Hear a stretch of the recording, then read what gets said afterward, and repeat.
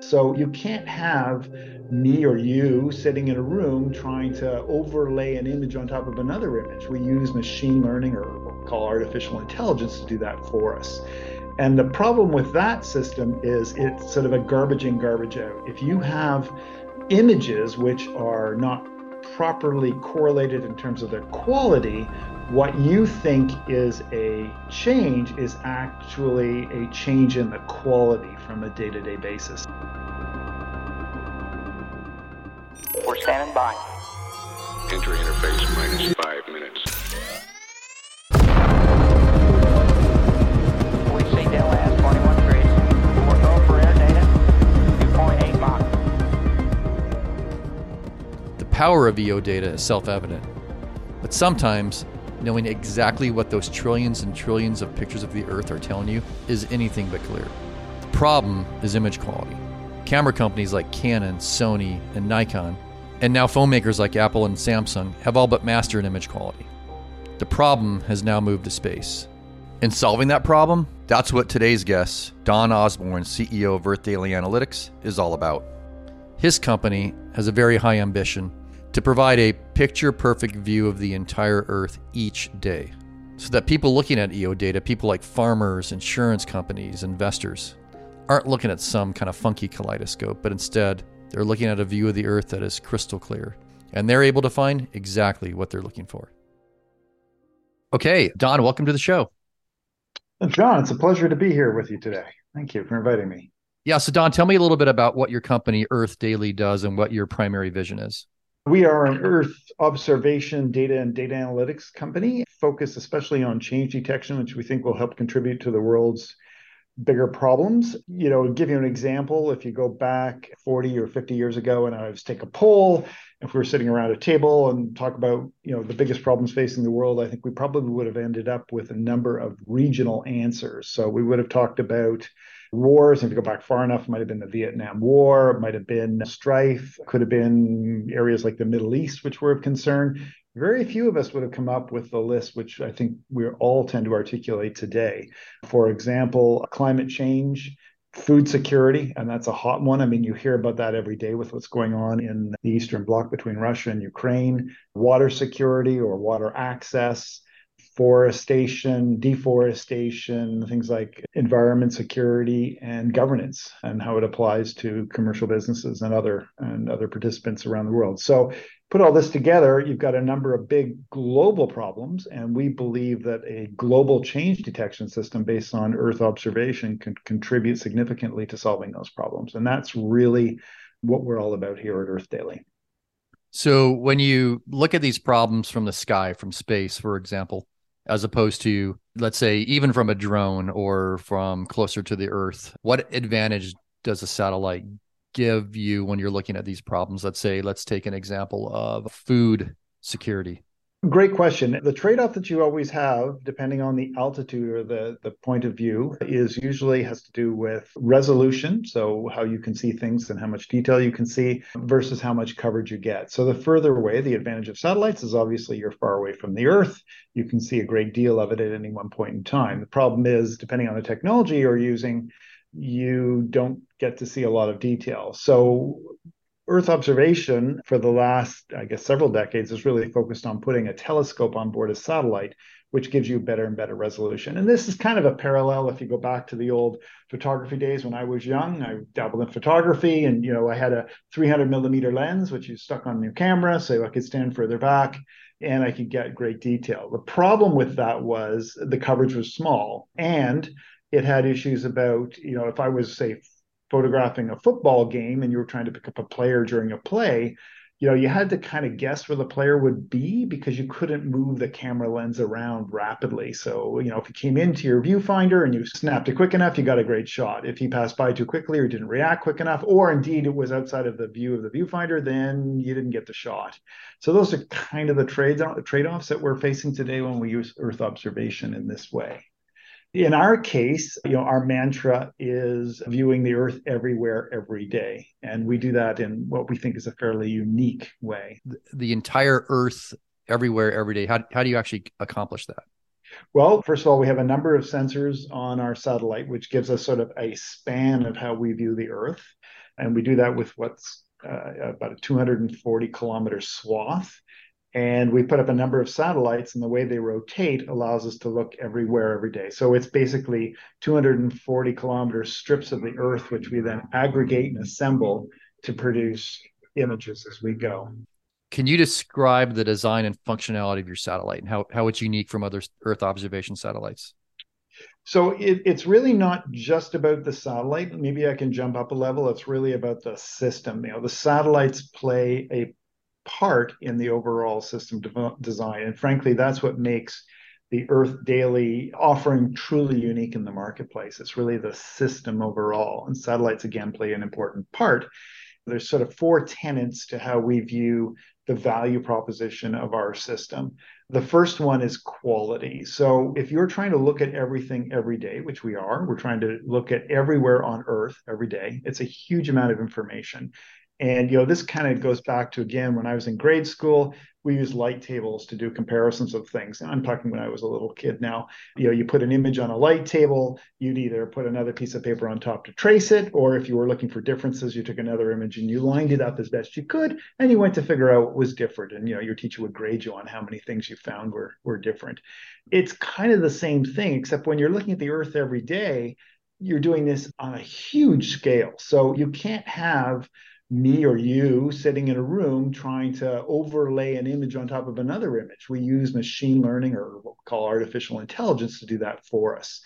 And the problem with that system is it's sort of a garbage in, garbage out. If you have images which are not properly correlated in terms of their quality, what you think is a change is actually a change in the quality from a day-to-day basis. So if the images are not lined up properly, we call that geolocation when we do Earth observation, then you think you have a change. In reality, it's not a change at all. It's just a poor collocation of the images.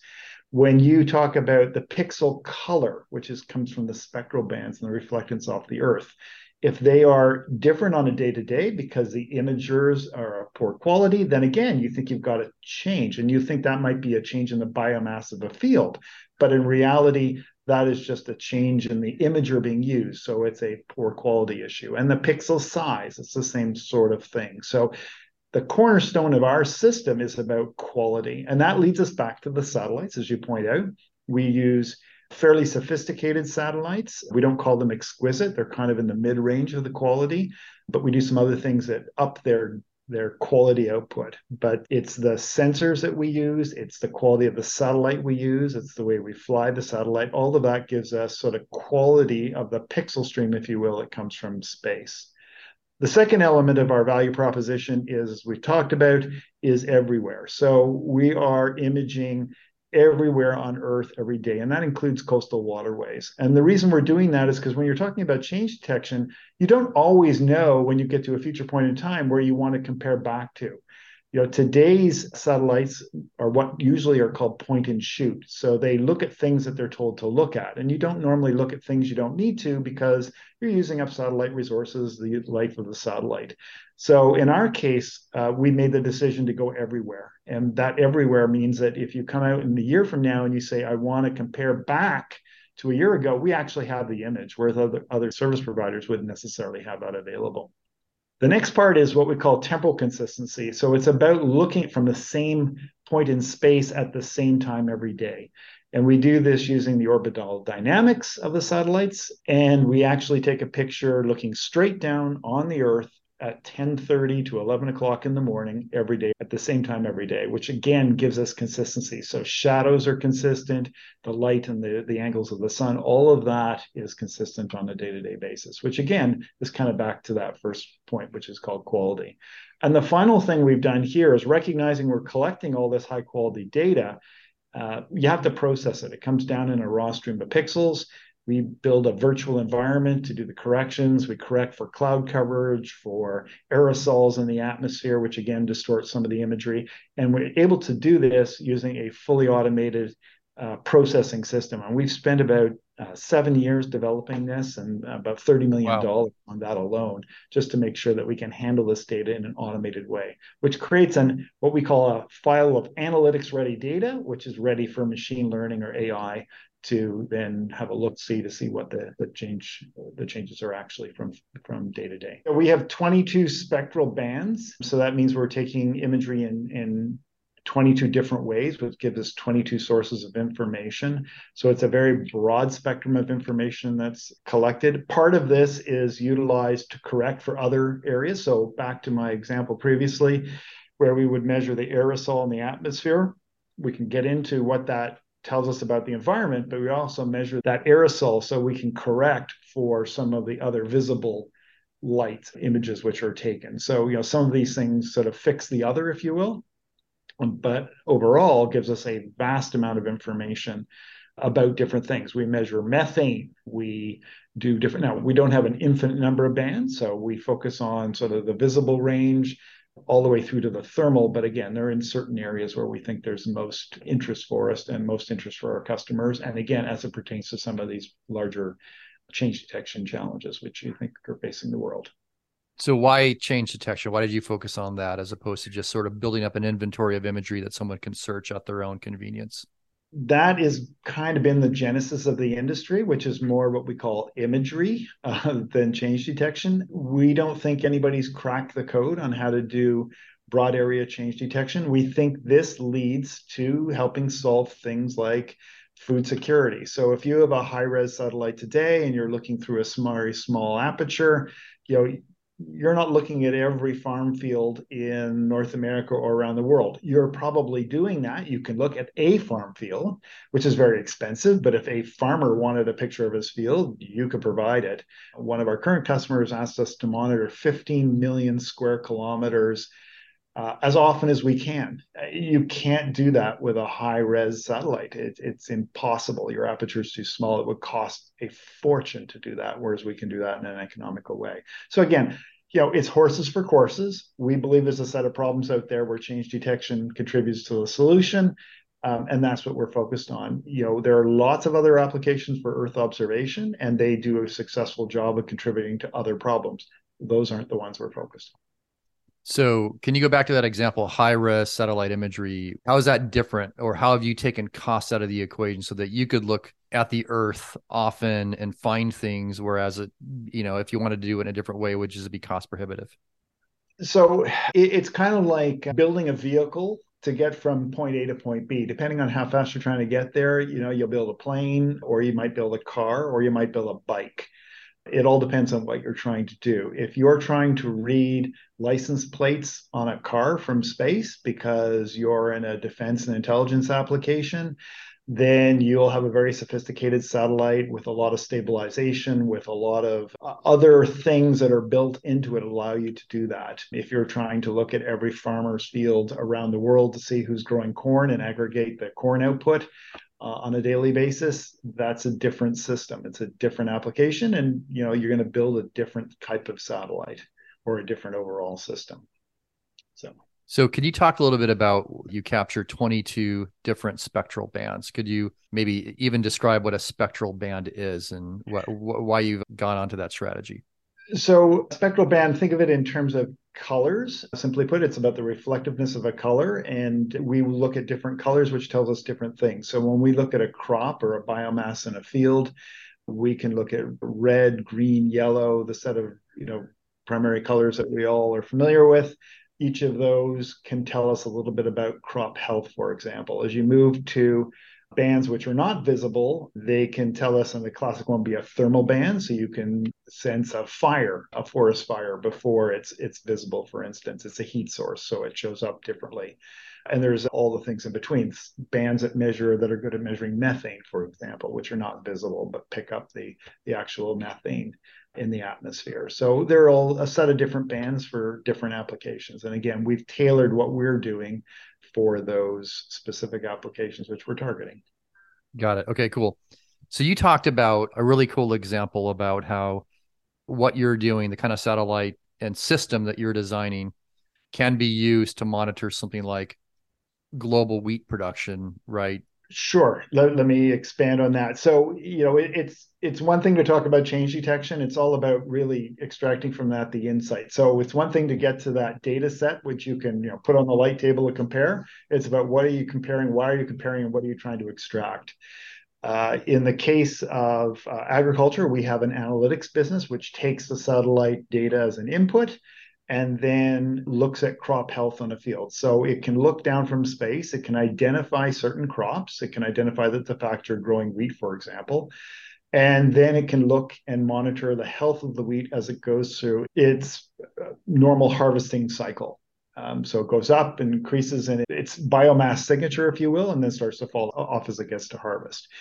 So in the case of Ukraine, they planted prior to the war, they planted what's called winter wheat. So winter wheat is something you actually plant in the fall and it comes up in the spring. And as it starts to come up, you take action with fertilizer or nitrogen, whatever, to make sure it's a healthy yield. Obviously, the war hit between those 2 points in time. And the first thing that happens is you get growers or farmers, which are unable to go into their fields simply because they're being bombarded with shelling and they're not going to go out regardless of whether the wheat's there or not. And then you've got another group that are trying to do their best to still reap a harvest. And they are still shipping grain, as we know, this week from Ukraine. One of the things there is it turned out that our partners, we had people that we were doing commercial business with in Ukraine. Because of the war, they were at risk of shutting down. So we actually turned to our customer who was dealing with the farmers and actually funded them to go out and help them to continue their business. And we gave our data for free so that they could help provide the data to the growers to tell them the usual things, which are, as your crops are going through their growth cycle, this is where you should apply nitrogen. This is parts of the field which are not faring well, they're too wet or they're too dry. And so you can actually start to monitor again what that output of the grain, or in this case, the wheat throughout the country will be. And they've had a huge problem. And that extends into other areas, obviously, as well. You get into logistics. It's not just about growing it, as we've seen. It's about getting it to the shipyard and then getting it out of the shipyard out into the other buyer's hands, which, of course, is this week's problem. But we were able to look in aggregate now at the country and be able to identify all the farmland which is growing wheat and be able to make a predictive index, if you will, of what we think they'll be able to produce. So we've been doing that, and it's clearly going to be a shortfall. I mean, you actually don't need satellites to tell you that. You can read about it. But we've actually been monitoring other areas, and there's a ripple effect, and this is what's really important. This is why it comes back to being a global problem. We were doing some work for some customers in North Africa. And Morocco, for example, is a producer of wheat, but also one of the larger importers of Ukrainian wheat historically. And that's where they went to buy. Of course, they can't buy. And worse than that, they're having a drought themselves. So we're monitoring their wheat fields, and we're finding that they're going to fall short because of the drought. They can't get the wheat. They can't import it. So they're going to have a compounded problem. I mean, we can see a humanitarian crisis coming down a mile away. So, the question then becomes, what can everybody else do? So we are able to look around the world, different regions, and monitor the other regions to see that if there's going to be a surplus, or indeed some of the other regions are facing their own issues, which are usually due to weather, and their output could be hindered, and therefore we globally have a problem, which I think we're all anticipating at this point. So it's pretty interesting. We can do that with various types of crops, but when you do this on a regular basis, on an annual basis, and you do it by looking every day, you can actually monitor more effectively as you go through those yield curves. Today, with the satellites we have, we can do it, but we end up with a lot of disparate points along that curve, which you kind of fill in, if you will, with a straight line like we all do, but it becomes less predictive in nature and more historical in nature. And we're trying to get to the point it's predictive, because that's how you solve some of these problems. So in that scenario, what type of organization looks at that data, and then what type of preventative measures, or what type of proactive measures can they take? We've got NGOs that look at that data. We've got commodities brokers that look at that data. We've got governments that look at that data. So a number of customers, for varying reasons, are interested in that data source. Mm-hmm. You also talked about the example of, let's say, an insurance company who's insuring a crop. Yeah. Right. And they might be exposed if they don't have a good indicator on how the crop is doing. Right. So they're interested in this kind of data as well.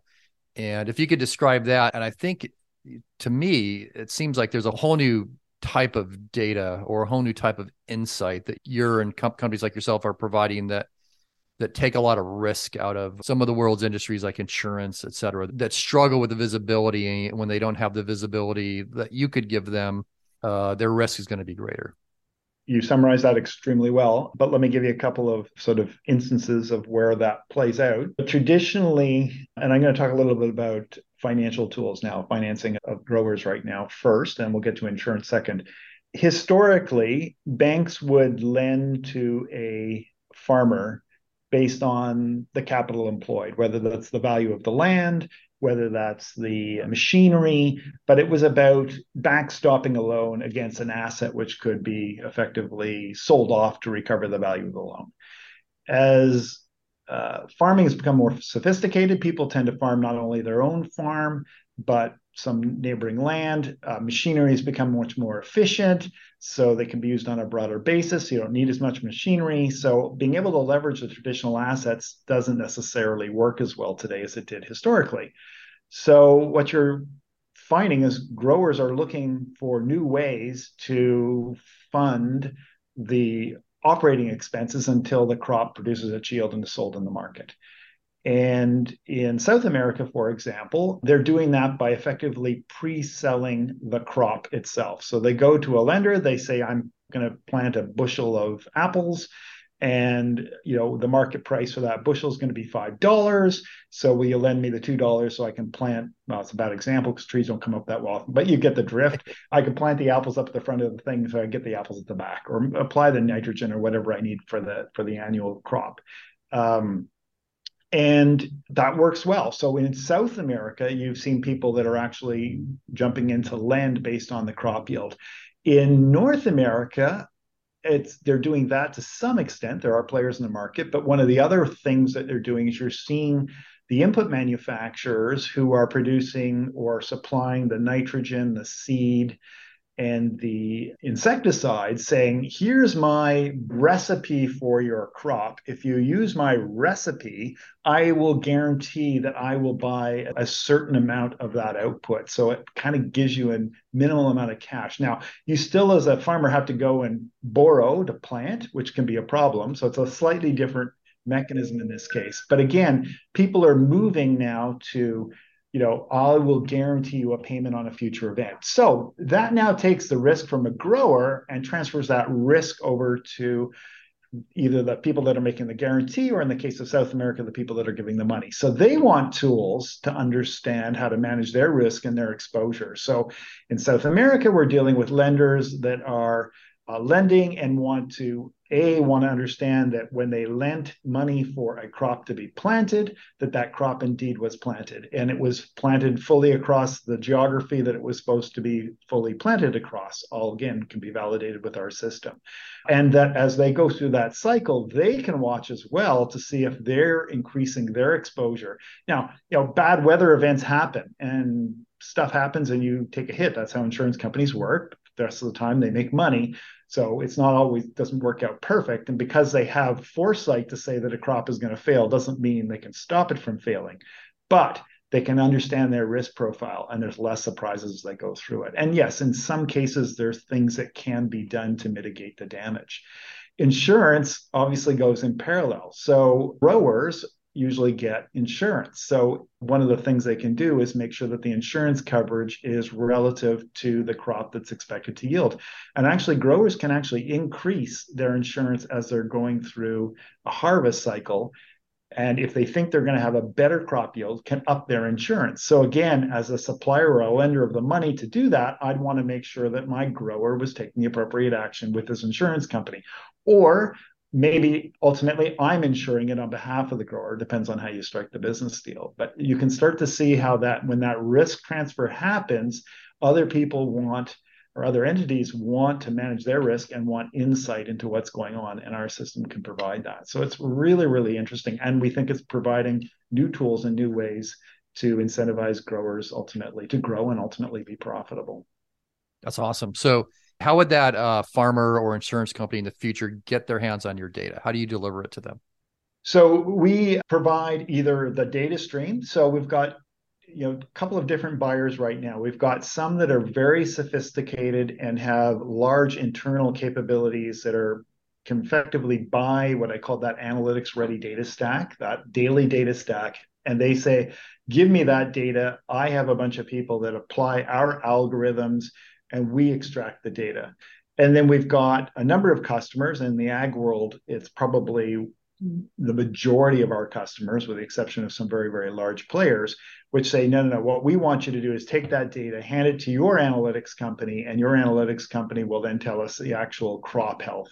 So we'll give them a report card, if you will, on a daily basis that says your crop is, following the nominal curve, life is looking good, or red alert, things are falling off. You've had 4 days. This is a signal of things going south, FYI, and, then can decide or discuss what can be done, if anything, about that, depending on whether it's a weather related wipeout or a fire in some cases or other things. So, got it. Cool. So going back to your plan for the market. So as I understand it right now, you're about to launch your first constellation. Can you talk to me about your roadmap and, what is it going to take to get from where you are today to monitoring the Earth daily? So we are constructing 10 satellites at the moment. We're about 50% through, to use a round number, if you will, but we will launch in series. So we're going to launch 3 satellites first. And right now they're due to go up on a SpaceX rocket in January of 2024. And then the other 7 will go up in June of 2024. So we'll have everything up and running by mid-2024. And all the ground system and everything is being developed in parallel. So we should be up and going at that point. In terms of our business on a broader basis, we're an Earth observation data and data analytics company. And there's really 2 things there. So again, back to the example I just gave, we have customers that want to buy the data. So large institutional customers, governments, for instance, which have large capability and often is dispersed between multiple departments or agencies, just want to buy the data and they want to do with it what they want to do. And again, we have other customers that want the actual insights. So as a business model, we're focused on being a data supplier, but we're going to be an analytics provider in areas which are robust enough to demand or command that capability. And in ag, we've done that. We have about 100 people in our ag analytics business, and we're probably going to go into a few other verticals as well, which we think are attractive as a business to provide the actual insights. So do you predict that most major companies, let's say like insurance companies that are insuring agricultural crops, have in the future some type of space data feed as part of how they look at the world? I think anybody who's going to be doing any significant business in agriculture will be using a data feed like ours or similar to ours. Well, there's nothing similar to ours, but ours, let's say, in their future, yes. So last question then is, what's your vision for, where you want to take Earth Daily, where you want to take your career? So, well, I'm kind of getting towards the end of my career. So I'm looking forward to flying these satellites, getting them up and getting everything going. The holy grail in this industry actually is not just about extracting data from one set of satellites. It's about aggregating data from multiple sources. And that could include contextualizing or integrating data from social media. It could be all sorts of things which can be put together. And it's really about getting high quality streams and then figuring out how to integrate them to extract an insight which you would otherwise not understand or see. So I think, the first stage for us is this everywhere, every day with the 22 spectral bands that we're going to have. But we're also looking forward now. We're working with some partners where we think they're doing some things which are unique, albeit different than what we're doing. Can we integrate their data sources with ours to extract some new information or some new insights? We believe so. Those are primarily satellite focused today in the short term, but we're starting to look into terrestrial areas and where we can play with exactly what we talked about before, maybe some drone imagery, maybe something that's not space-based or aerial-based at all, maybe it's terrestrial-based. So there's other information sources we think if we aggregate them and can help again managing some of the risks of these larger problems. And that's really the exciting part of what I got to look forward in the remaining part of my career. Yeah, that's great. It's like we're at the cusp of a whole new way of viewing the Earth. So yeah, and I think we've all learned that information is far more valuable than we would have thought, 20 years ago or 30 years ago. Yeah. Well, that's awesome. Well, thanks for talking to me today. Well, thank you. I appreciate your time, John. Yeah, awesome. All right. Thanks a lot, Don. Good luck with everything. Thank you.